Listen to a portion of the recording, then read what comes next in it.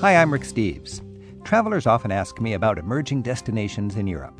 They want a rich cultural scene, warm welcome, no crowds, and a place where their dollar might stretch a little further. I usually say, look east. And on today's edition of Travel with Rick Steves, we're doing just that.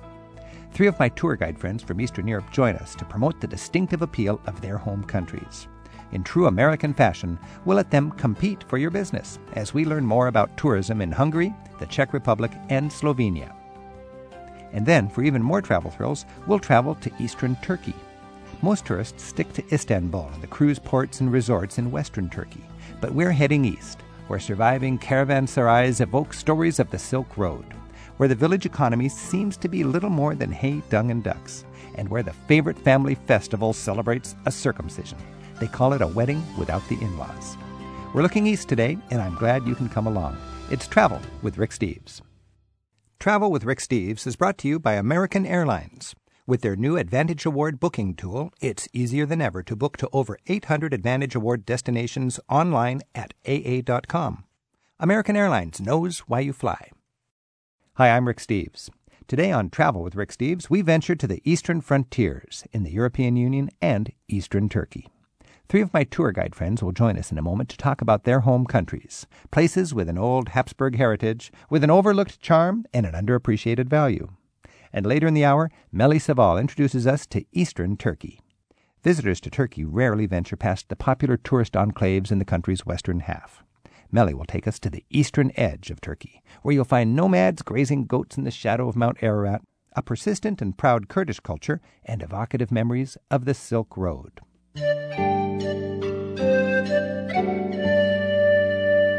I'm Rick Steves. This is Travel with Rick Steves, and today we're going to sort through some of the complexities of what we call Eastern Europe. It's actually Central Europe, and it's the New Europe, and we've got friends with us from Hungary, the Czech Republic, and Slovenia.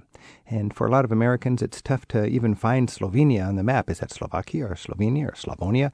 When you live there and when you travel there, you find there are wonderful and intimate differences between these countries, and it can be overwhelming for travelers, it can be confusing for travelers, but when we can grapple with these changes and sort it out, our travels become much more meaningful, and we come home, obviously, with a much better understanding of the complexities of the demographic makeup and the ethnic makeup of Europe.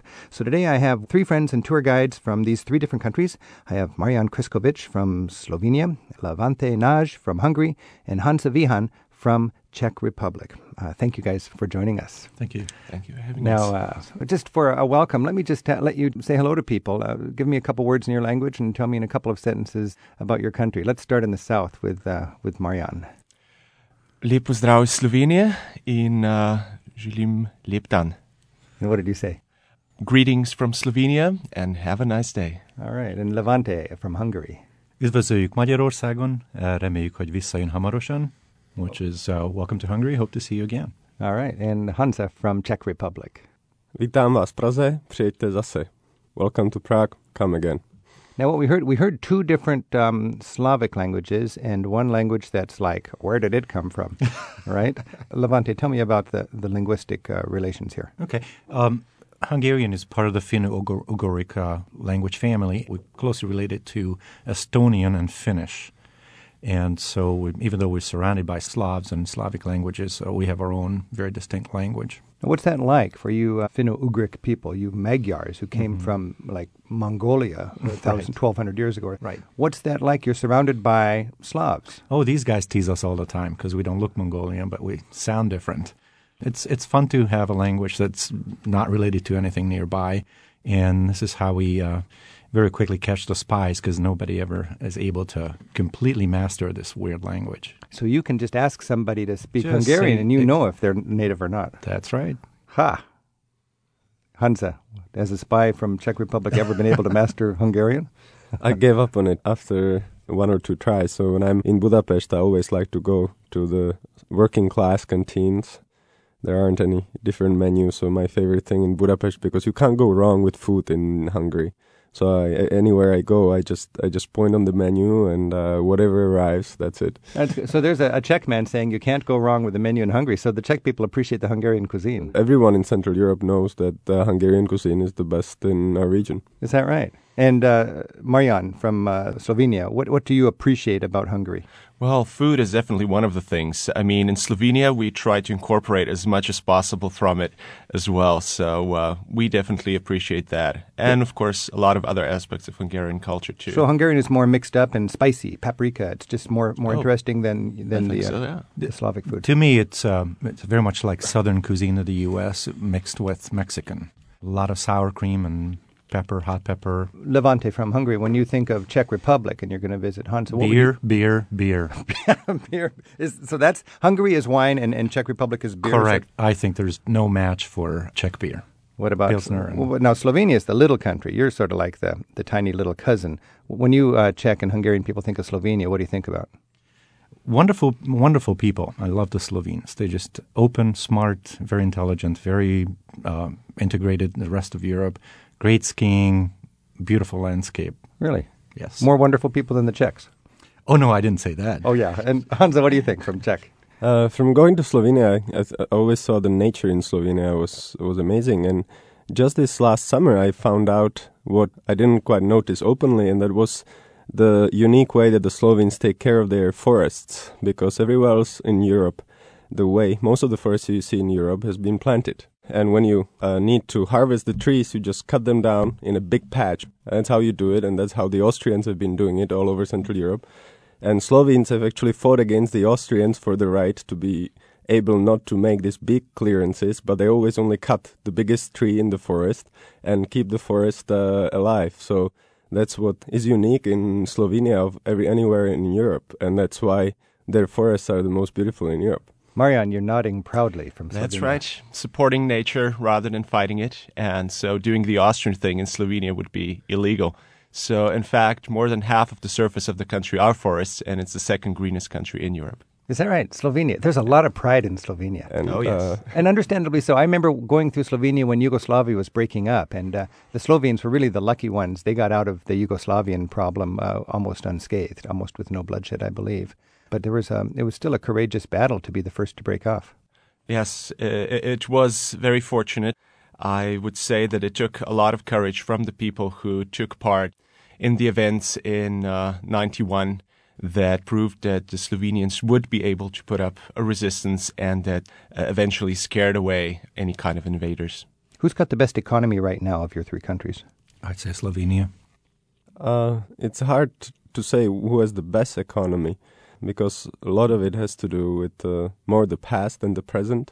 So I would say that Slovenia and the Czech Republic have the strongest past, and because of that, they have the strongest economy. But when it comes, Czech Republic had the best industry before the communists before the communist time, and Slovenia in many ways too, because we are part of the western part of the Austro-Hungarian Empire. But if you ask me which country is doing economically best in Eastern Europe at the moment, it's Estonia, because they had one of the worst starts, but they were able to go ahead with some unpopular reforms, fiscal policy. So within a few years, Estonia is actually going to be the country with the best economy in Eastern Europe. It's just booming. It's very exciting. When you think you're from Hungary, Czech Republic, Slovenia, what is the greatest challenge that was left to you by your communist decades that you're dealing with today? Start with Marian in Slovenia. For Slovenians, a lot of people don't look back at that period as necessarily something negative. Breaking away from the common country was a necessity at the given time and the given circumstances.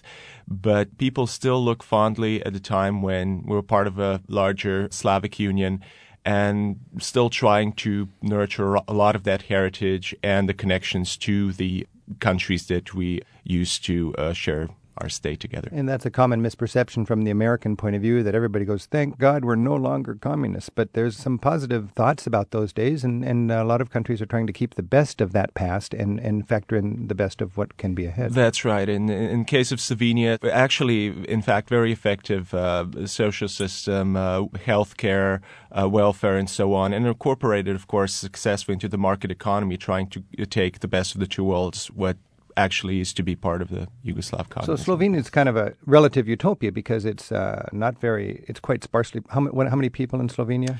We almost made it up to 2 million, but unfortunately, apparently it's never going to happen. So you're almost 2 million. You're a blessed little part of former Yugoslavia, rubbing up against Austria just on the south side of the Alps. And you have a sensitivity for the environment. You want to keep the good things from the social aspect of socialism. And you want to go with the reality that capitalism keeps the economy churning for everybody. So that's interesting.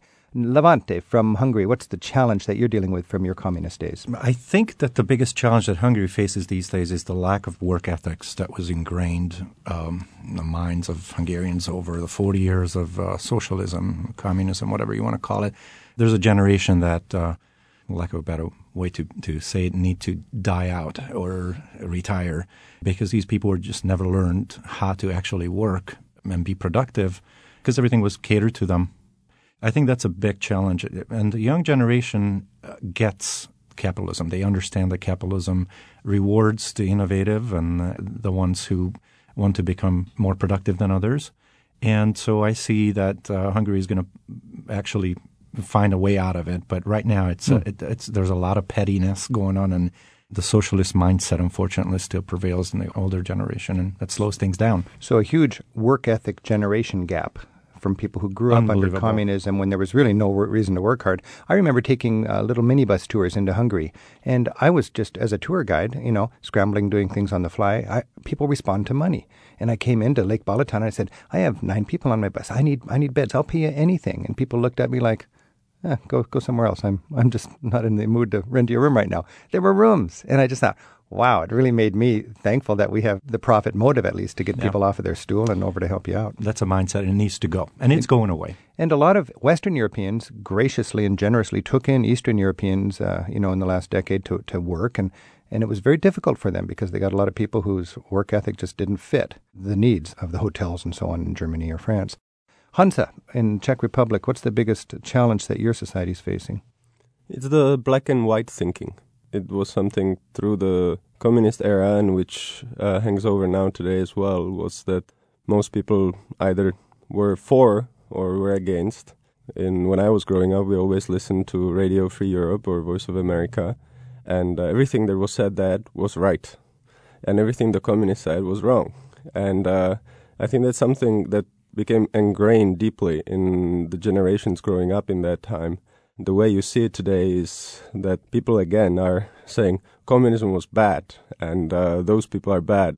That is bad and that is good. They behave and they think that actually they're right, that that kind of a sense of I'm right and this is how things are makes it very difficult to debate anything with people from the older generation because there is not the willingness to accept that each of us is a different paradigm. It's a very, it's not black and white. So this is something I would imagine all of the former Warsaw Pact is working with.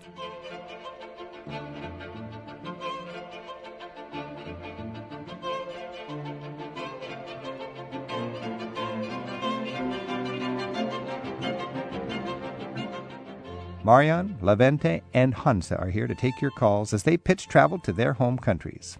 877-333-RICK. That's our phone number, and radio@ricksteves.com is our email address. Thanks for joining us on Travel with Rick Steves.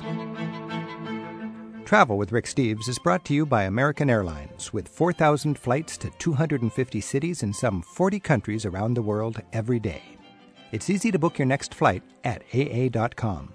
American Airlines knows why you fly.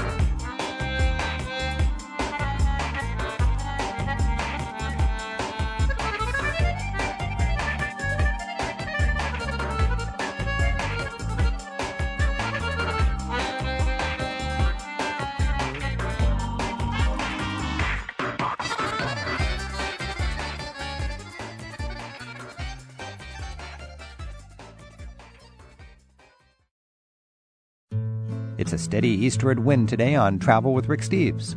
A little later in the hour, we'll head for eastern Turkey and explore the traditional scene where few who visit Turkey dare to venture.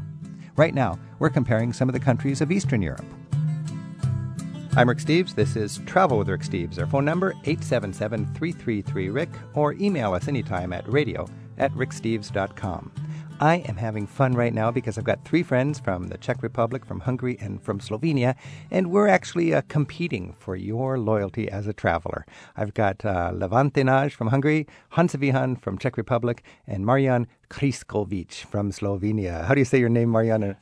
Marian Kriskovic. And we've got people calling us up, and right now we're going to assume people really have not enough time to enjoy all of your countries, and you guys are it's going to be compete for the tourist dollar, okay? So we're going to talk to these travelers and get them to come to your country. I hope we have Linda on the line in Ridgefield, Washington. Hi, Linda. Hi.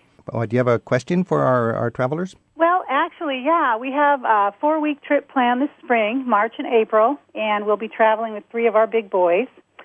And we have this is my 3rd time to Europe, but I've never done the eastern countries, and we're either debating possibly going to the Netherlands or going into the Czech Republic and into Poland and Slovenia and down through.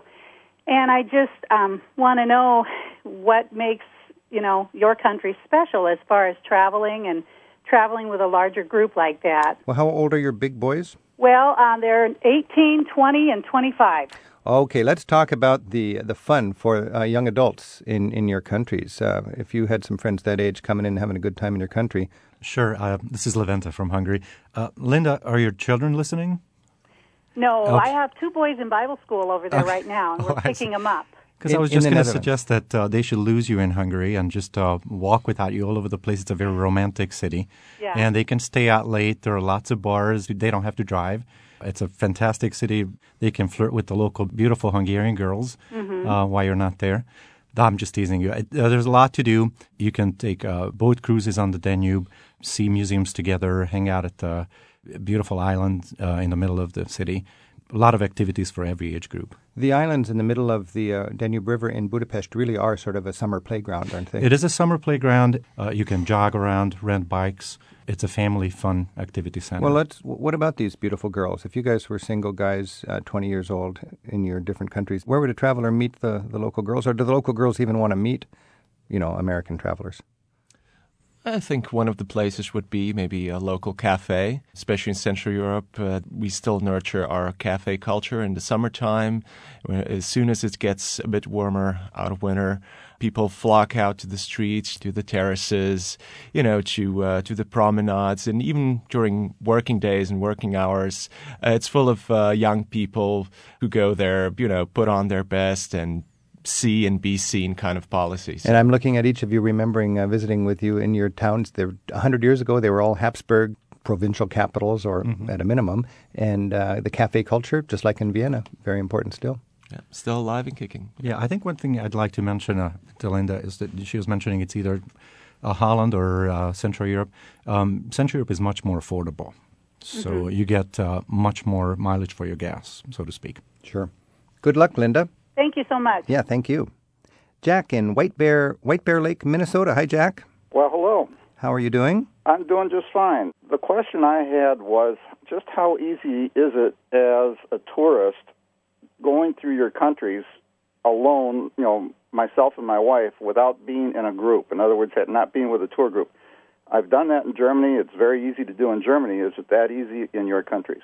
It is as easy as it is in Germany. In all 3 of these countries, if you approach any person below 30 on the street, they're most likely to speak English. So even in the small towns, not just in the capitals.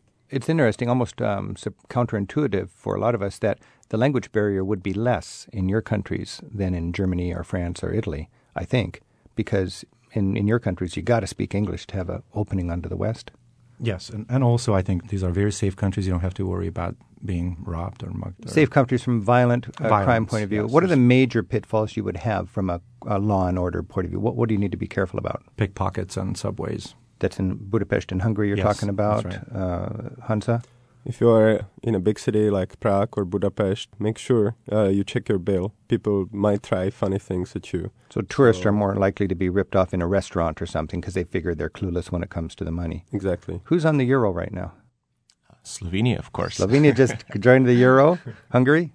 Not yet. Not yet. When do you plan to be on the euro? They keep postponing it. And actually, you know what? I don't mind that. I want these guys to figure out all the kinks and work them out. And then Get the by economy the time straightened out. Yes, by the time they figure out how everything works, Hungary would just roll right in. So until then, you're in Florence. That's right. And Hansa? Whether you join euro or not is a question of how you manage your fiscal policy as the government. Both Czech Republic and Hungary have governments who have decided that it's better to spend money like if it's no tomorrow.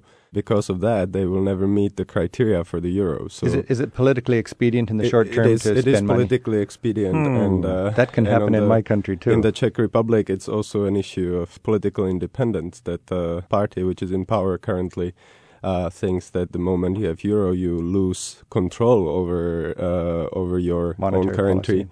And then actually you don't have the tools of helping your economy. And so I think in both Czech Republic and Hungary, there is actually currently no plan to actually get on the euro. All of you have worked so hard to get independent, and it's sort of ironic. As soon as you get independent, you then work to lose your independence by joining Europe. So that is an interesting issue. Jack, any other comments or questions? No, I really appreciate having me on. Those are good comments. You answered the questions I was looking for. Good. Well, good luck on your trip. Thank you. Thanks for your call.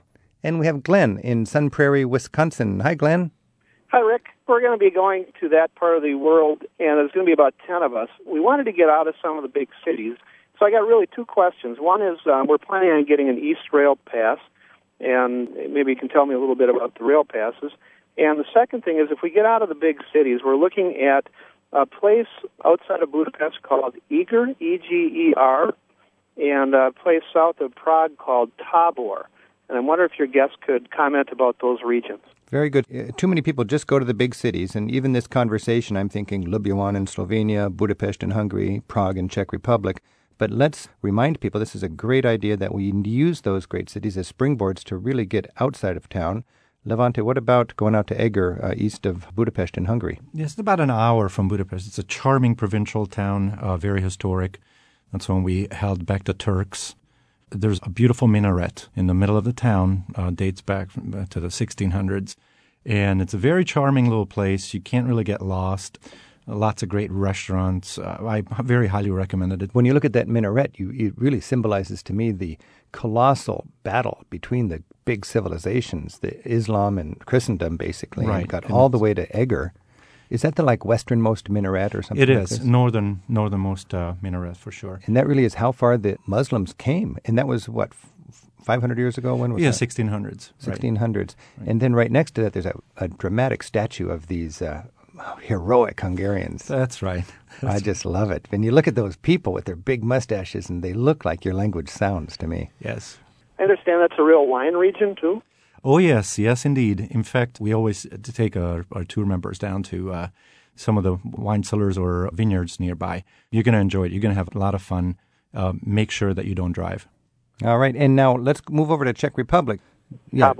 Tabor. Okay. Is there any particular reason why you chose Tabor over other towns? It has a connection to my family.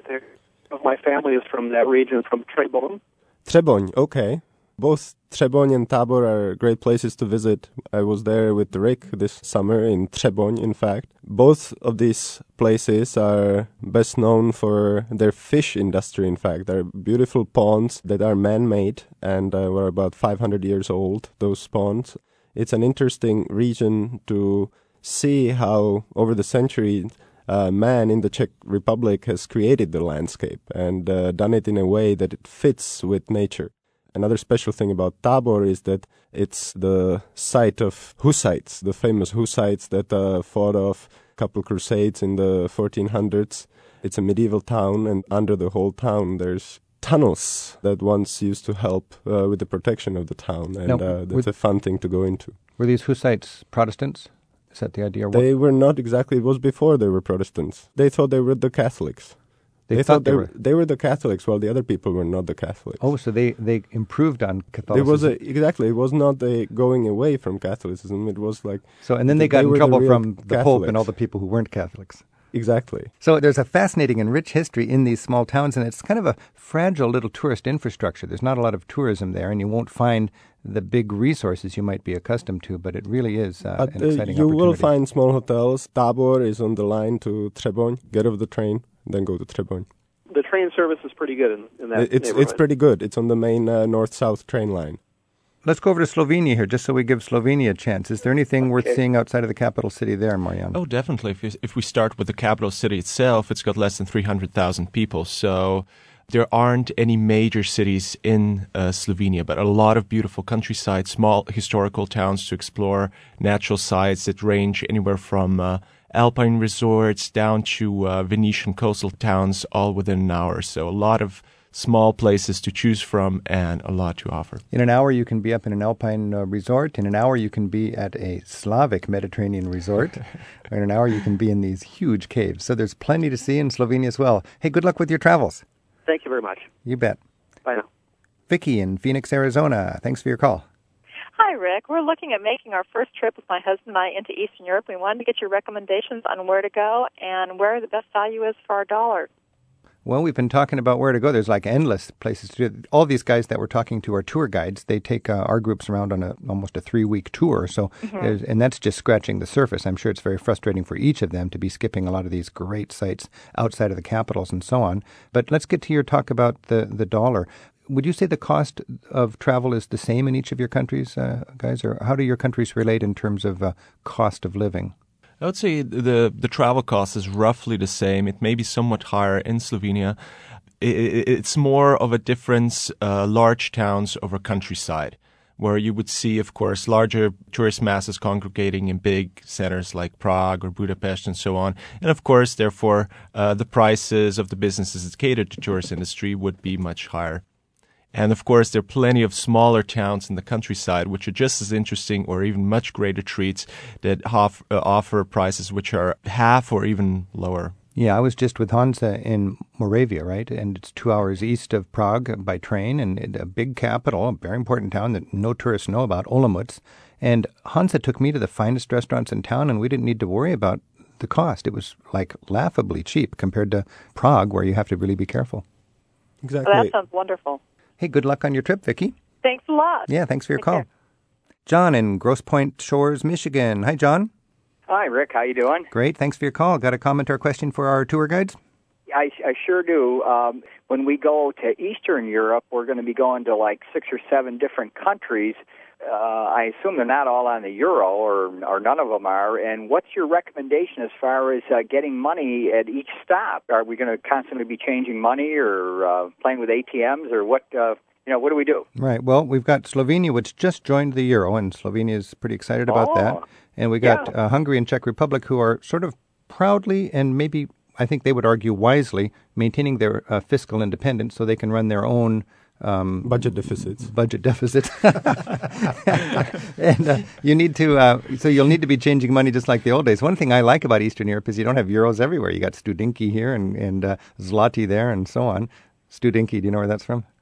No, not really. Anybody? Bulgaria. That's the little pennies in Bulgaria, Studinki. Oh, and, of course, okay. Zloty are in Poland. And I like that, but it means you have to change money. You get your cash smartly, I think, from ATM machines, but then invariably you have money left over. And then when you come into the new country, you've got all of these money change sharks at the train stations and so on that basically rip you off if you're not on the ball.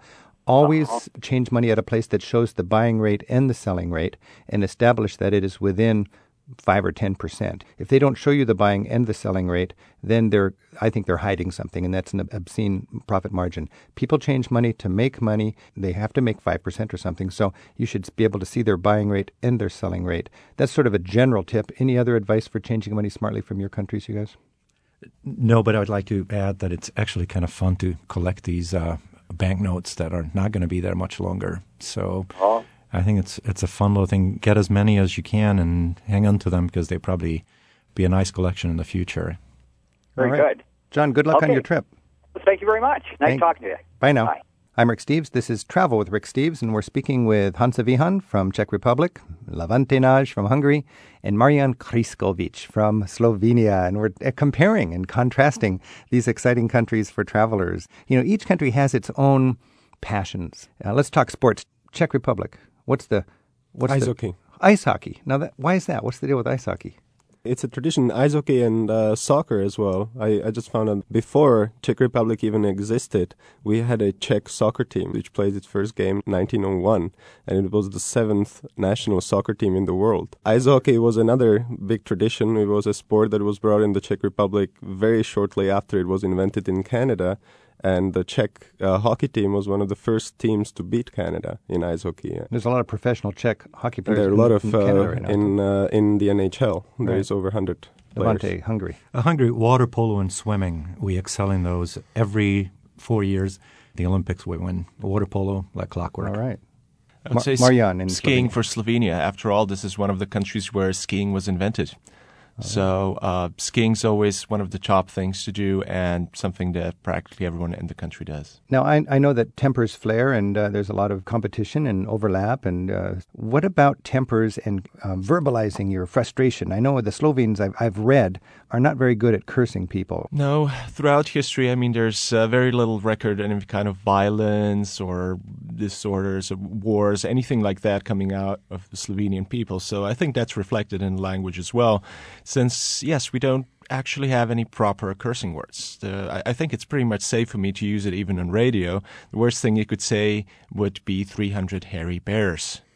So when you really want to say, damn it, you say 300 hairy bears. I mean, people still do curse, but then they would actually have to borrow words from other languages, usually German, Italian, or other that have plenty for any kind of occasion, Italian words in that case. Hungary, we curse a lot, unfortunately, quite well. And we excel in it, I should say. We're also very good at criticizing everything. Hungarians are very critical, but we also are able to snap out of it quickly. In the Czech Republic? I think Czechs believe in healthy pessimism. They believe that optimism is a dangerous disease. Okay. Wow, this has been really fascinating for me. I've enjoyed comparing and contrasting the Czech Republic and Hungary and Slovenia. Can you guys, in your languages, invite people and wish them well if they visit your country? First of all, Hansa Vihan from Czech Republic. Honza z Prahy, přijďte do Prahy, máme tam dobré pivo a hezké parky. This is Honza from Prague. Come to our city. We have good beer and nice parks on the mountains. And Levante Nagy from Hungary. Jöjjenek Magyarországra, szívesen látjuk Önöket, which basically means please come visit Hungary. I'd love to have you. All right. And Marian Kriskovic from Slovenia. Hvala lepa za pozornost. Kmalu nas obiščite v Sloveniji. Lepše vam ne bo nikjer. Come and visit us in Slovenia. You won't have a better time anywhere else. And in my language, I want to say thank you very much to each of you. Happy travels. Thank you. Thank you. Up next, we venture to the far east of Turkey with Melika Seval. For several thousand years, this region's been a tumultuous crossroads. The result, a fascinating mix of peoples and cultures. It's a land where men break acorns with their teeth. Pretty girls are called a pistachio. And caravanserais still offer travelers entertainment and shade. It's next on Travel with Rick Steves. We're at 877-333-7425, and you can comment on what you hear in our message board anytime. It's at the radio department at ricksteves.com.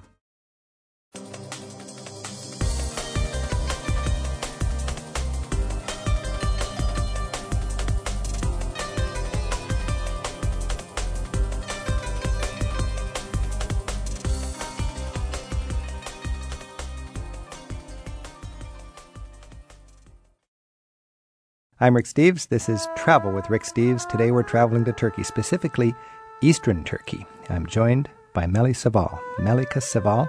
She's a friend of mine who has spent her life really leading tours around Turkey. Boy, what an exciting opportunity to consider Turkey and to consider the eastern half of Turkey. Melika comes to us today from Izmir in Turkey. Meli, thanks for being here. Thank you for having me here. So when we think about Turkey, of course, most people go to the west, and you've got the famous biblical sites, the footsteps of Paul.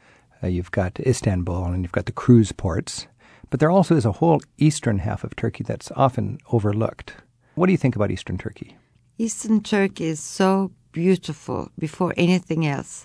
If you get 1,000 painters, give them all the paint they want and ask them to put the colors down all day long, they'll be breathless by sunset, but they won't be able to put all the colors that you have in Eastern Turkey. Really? The wildflowers are gorgeous. The mountains are wonderful.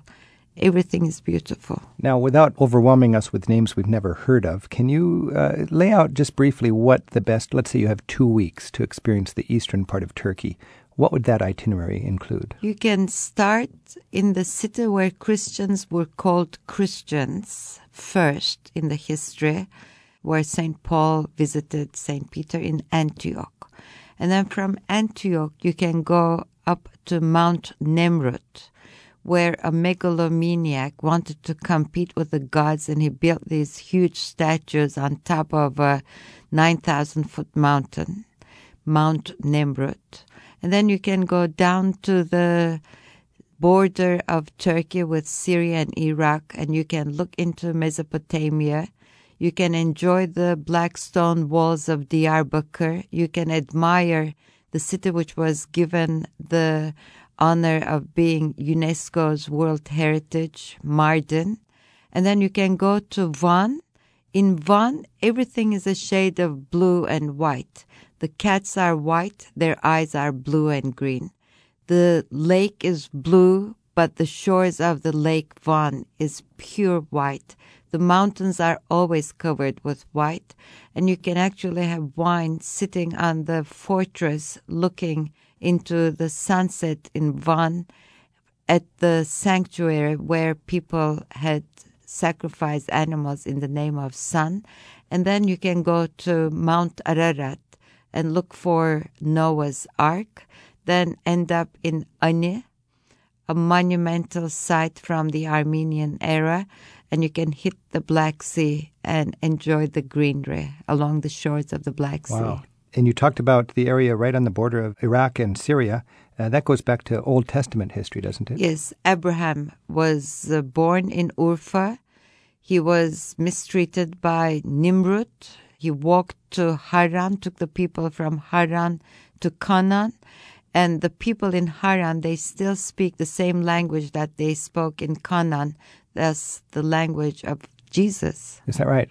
They speak Aramaic. They speak Aramaic. Historically, everybody has always said Mesopotamia, the cradle of civilization. And Mesopotamia is basically the Tigris and Euphrates river valleys through Iraq today. Yes, and Syria. But a lot of people, the more they dig, the more they find that Anatolia, present-day Turkey, is the cradle of civilization. Is actually the cradle of civilization. And also, if you look at the Bible, the Genesis, where it describes where Garden of Eden is between Euphrates and Tigris, where the gold is, where onyx is, you can see that location is definitely on the Turkish side of Euphrates and Tigris. The headwaters of Euphrates and Tigris start in Turkey. Now, you've been a tour guide basically all your adult life. All my life. You live on the west coast, Izmir, and you talk about Eastern Turkey with a special warmth. I have a passion for Eastern Turkey. I love it. There's not much tourism. You'd never see a tourist that's crowd. Okay, I still love it. I know. I've been to Eastern Turkey enough to know that you will never wait in line for a site. You won't even feel tourism. That's the nice part of it. We don't have that many tourists, so we can enjoy this beauty all to ourselves, and it's great. So let's talk about how it is so rich. Are there still, for instance, hay, dung, and duck economy villages? I mean, you walk around and you see these villages stuck in the past. Has modernity swept all of that sort of medieval charm away, or do you still find that?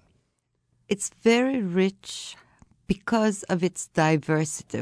The richness comes from the difficulty of geography. So the different ethnic groups could not interrelate with each other. They live in different pockets. So you go from a Kurdish region into Arabic region, into a Georgian region, into an Armenian region.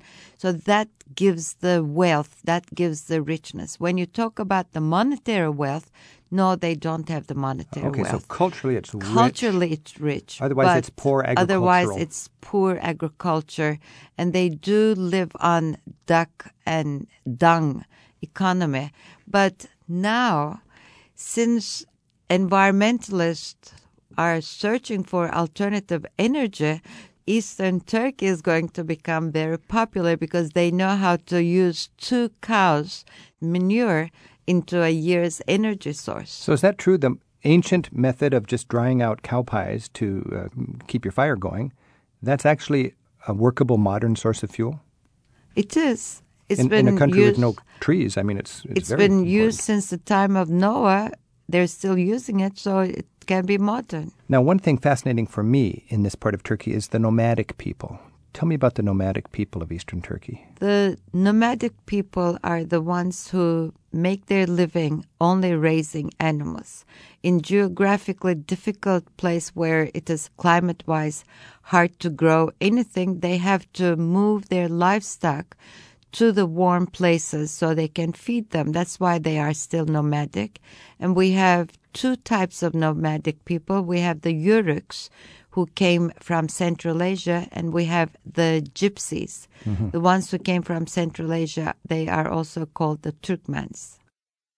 Is the modern sort of vision from the government that you have to put up fences and people have to settle down and go to the regular school?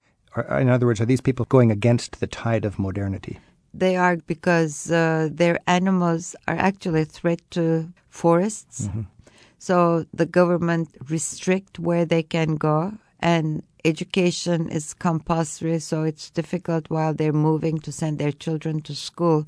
So that lifestyle is becoming too difficult to handle. So the government builds a school and expects them to stay put, but that doesn't fit with their historic livelihood. Most of them, they have their elders live in a village, so the children go and live with the grandparents, go to school in somewhere they join the parents in their nomadic life. Because their livelihood is based on raising animals. Is that working today? It is still working, but it's the number of nomads are decreasing tremendously. Okay. We probably now have only 15,000 nomads left. I'm talking, by the way, with Melika Seval, and Melika comes to us today from Izmir, where she lives in western Turkey, and she's a tour guide. Her website is melitour.com, melitour.com. And we've got people giving us a call. We got Susan in Atlanta. Thanks for your call, Susan. Well, thank you very much. It was just fascinating listening to you. I hope to make it to Istanbul one day. And you talked about being culturally rich. How are the people of the old way handling, or is it like a general acceptance of the people of the old way with the people of the new modern Turkey? And if not, what would be concerns? Is there some kind of unspoken rivalry or what? Can you give me some insight on that? The Turkish people respect each other no matter what their socioeconomic background might be. So there is no rivalry at all. But there is a problem of not finding enough jobs once you are in the rural part of Turkey. So they try to move into the big cities. But no one looks down upon anybody because of who they might be. So is that why there's 14 million people in Istanbul today? And most of them came from the poor regions of Turkey, likely the east, in order to find jobs in the big city. That's correct. Wow. This is Travel with Rick Steves. I'm joined by Melika Seval. Meli runs a tour company. Basically, Meli leads the tours. Melika, we're talking about eastern Turkey, and Mount Ararat is famous because we know Noah's Ark was up there, supposedly. Is it open to tourists now? Can people actually hike on it? Mount Ararat is open to tourists, but they have to get permission. Do people visit it and hike on it? Is it open? Lots of European mountaineers, they go up, but you have to be well trained to go up to Mount Ararat. It's 5,172 meters, which is close to 18,000 feet. Wow, so it's really taller than anything in Europe. In Europe, that's for sure. Talk a bit about the Black Sea coast, because this is sort of a underrated, often overlooked part of Turkey.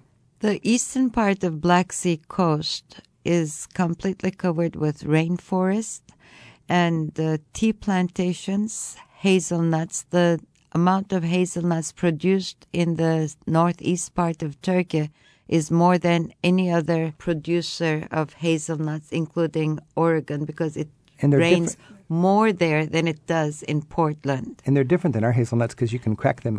With your teeth. It's a beautiful thing. I was with Meli on a tour through the Black Sea coast, and as just a friendly gesture, I remember some kid from a farm put a whole sack of hazelnuts. I mean, it was a big sack. He tossed them into the bus, and we were all just breaking the hazelnuts with our teeth. Now, these are Laz people. Yes, these are Laz people who had come from northern part of the Black Sea, and they still have their own music. They have a strong accent, though they've been living in Anatolia for about 4,000 years or 2,000 years. And they are basically fishermen. If they're not picking tea or hazelnut, then they're hunting, they're fishing in the Black Sea. And they dance like the sardines that they caught in the net. How is that? They wiggle their shoulders. They love to dance. They're just fun-loving people. Tell me also about Silk Road sites. There's a wonderful history of the Silk Road, and that ties in with caravanserais. The Silk Roads came to the west through Anatolia. One branch of it went to Trabzon. So if you go to the Black Sea part of Turkey, you'll see many stone bridges over wild rivers, which carried the caravans, allowed the caravans to go from one side of the forest to the other one. And my favorite caravanserai is off Van, near Lake Van. The name is El Aman, which means I've had enough caravanserai. So coming over Asia, they must have had enough, so they named that caravanserai I've had enough, El Aman. And just paint a picture here. It's like the medieval economy, and they've got these camel caravans coming all the way from Mongolia. And every day's march apart, there would be a fortified place for them to park their camels and store their valuables and tell stories and gather around the fire and get equipped and then carry on to the next place. Am I painting the picture the way it was? That is the picture. And in fact, the people would listen to what other people had to say in terms of stories or songs or music. And then when they went to another caravanserai, they would remember what they heard. They would try to tell the story. They might forget the name of the heroes, so they'll make up names. So the same stories with different names will continue from one culture to another.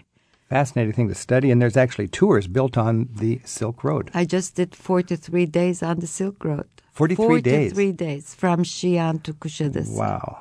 Now, there are so many ways when you're traveling in eastern Turkey to find slices of the culture, but you're not going to find a list of famous museums as much as just being on the ball. And when you see something, stop and check it out. I was going through eastern Turkey with Melly once with a bus, and we found a stadium with, must have been 300 high school kids filling the stadium. We stopped the bus, we went inside, and all these kids were thrusting their fist up in the air, screaming, "We are a secular nation. We are a secular nation." Tell me about that, Melly, because I was very curious about that. Well, Turkish people take pride in being secular. Since 1924, since caliphate was abolished, Turkish people have faced the difficulty of standing against all the other Muslim countries and prove that Islamic country can be democratic and secular. So we want to keep that. So these high school kids were not against God. They were just celebrating the fragile separation of mosque and state in your country. Yes. Another day, we'd stumble into a town and we'd find a bunch of people at a funeral. And the whole town was involved in that, and everybody was crowding around to help carry the coffin. What was that? The meaning of that is that we are all giving a shoulder to share the pain of losing this beloved one. In all of Muslim traditions, you will see that. You might have seen it on Iraqi images. So when we see a commotion around a coffin, everybody's trying to get in there. Everyone is trying to give a shoulder. So one person might carry the coffin for 2-3 steps, and then the person in the back will run to the front, and they will give a shoulder to the front. Now, on another experience, I met a guy, and he was looking at a girl and called her a pistachio. What does that mean? That means you're very sweet and very cute. A pistachio? Pistachio. Oh, she's quite a pistachio. Yes. And then another person called somebody a Maltese, had a face like a Maltese plum. God forbid. That means if you are really ugly, then they'll call you Maltese plum. Maltese plum is a beat-up little apricot, kind of, right? Kind of. It just looks... It has, naturally, it has black marks in it. And when we're traveling around in eastern Turkey, a lot of times you hear when the women are celebrating or something. What is that all about? I don't know what that is called, but the Kurdish people generally, and also in Bulgaria, I hear they make that noise with their tongue. When they're joyful, they just... When they're joyful, when they are stressed as well, when they have problems or mourning, they do the same thing. It's just a reflection of emotions. We have Nickel on the phone in Michigan. Hi, Nickel. Hi, Rick. Hi, Melly. Hi. My question is regarding Turkey's potential EU membership. Do the people of Eastern Turkey feel that the EU might possibly threaten their local economies and culture? We don't want to be member of EU in a way because we don't think that Turkey will be accepted to EU with our norms. And the European community is a club. Certainly they have their own norms, and their norms are not necessarily good for Turkey. We don't believe European community is a democratic society or union because only 15 stars represent 29 states. So we don't want to be member of it, but if we can be partner, if we can be business partner to Europe, that will be good enough. Okay, thanks for the info. It's a great show. Thanks, Nicole. That is interesting, and you don't think that's just your opinion. You think that the majority of Turks now see that membership in the European Union is not in their best interest? It is not in our best interest. Turkey really is emerging as the cultural center of a vast Turkic collection of peoples. I mean, how many millions of people are Turkic people? The Turkish people, which West call them Turkic people, live in Turkey, in Azerbaijan, in southern part of Russia, in Central Asia, Turkmenistan, Uzbekistan, Karakalpakistan, Kazakhstan, Kyrgyzstan, in the Altai Mountains of Mongolia and western part of China, which is Xinjiang Autonomous State. So it's a huge, big population of about 500,000. 500,000,000. And 72 million lives in Turkey. 500,000,000. 500,000,000. 500 million Turkic people who speak languages related to Turkish. Ural-Altaic languages. And do they look to Turkish. Istanbul as the cultural capital of that region? They call Istanbul the father of the Turks, and they call their land the mother of the Turks. I have seen that in Central Asia. It's very interesting. They still consider the Turks the father of the Turks. Fascinating. And also Turkish economy is developing because we have very good educated, big population, and Turkey is becoming a good market. So Europe will have to do something with us, but not necessarily take us as a member. I think there's a constructive alternative there where Turkey is a trading partner and a friend of Europe. Yes. Melika Seval, coming to us from Izmir in Turkey. Again, Meli's website is melitour.com, melitour.com. Meli, it's always great to talk to you, and happy travels, and we've got to do some more Turkey together sometime soon. Yes, Rick. Thank you. Bye. Travel with Rick Steves is produced by Tim Tatton at Europe Through the Back Door in Edmonds, Washington. Our website has more information about this and other programs in the series, including archived audio and podcast extras. You'll also find a link to post your thoughts for other listeners, to send your email questions for Rick, and to submit an original haiku for our 15 Seconds of Fame department. It's all in the radio section at ricksteves.com. Travel with Rick Steves is brought to you by American Airlines. With their new Advantage Award booking tool, it's easier than ever to book to over 800 Advantage Award destinations online at aa.com. American Airlines knows why you fly.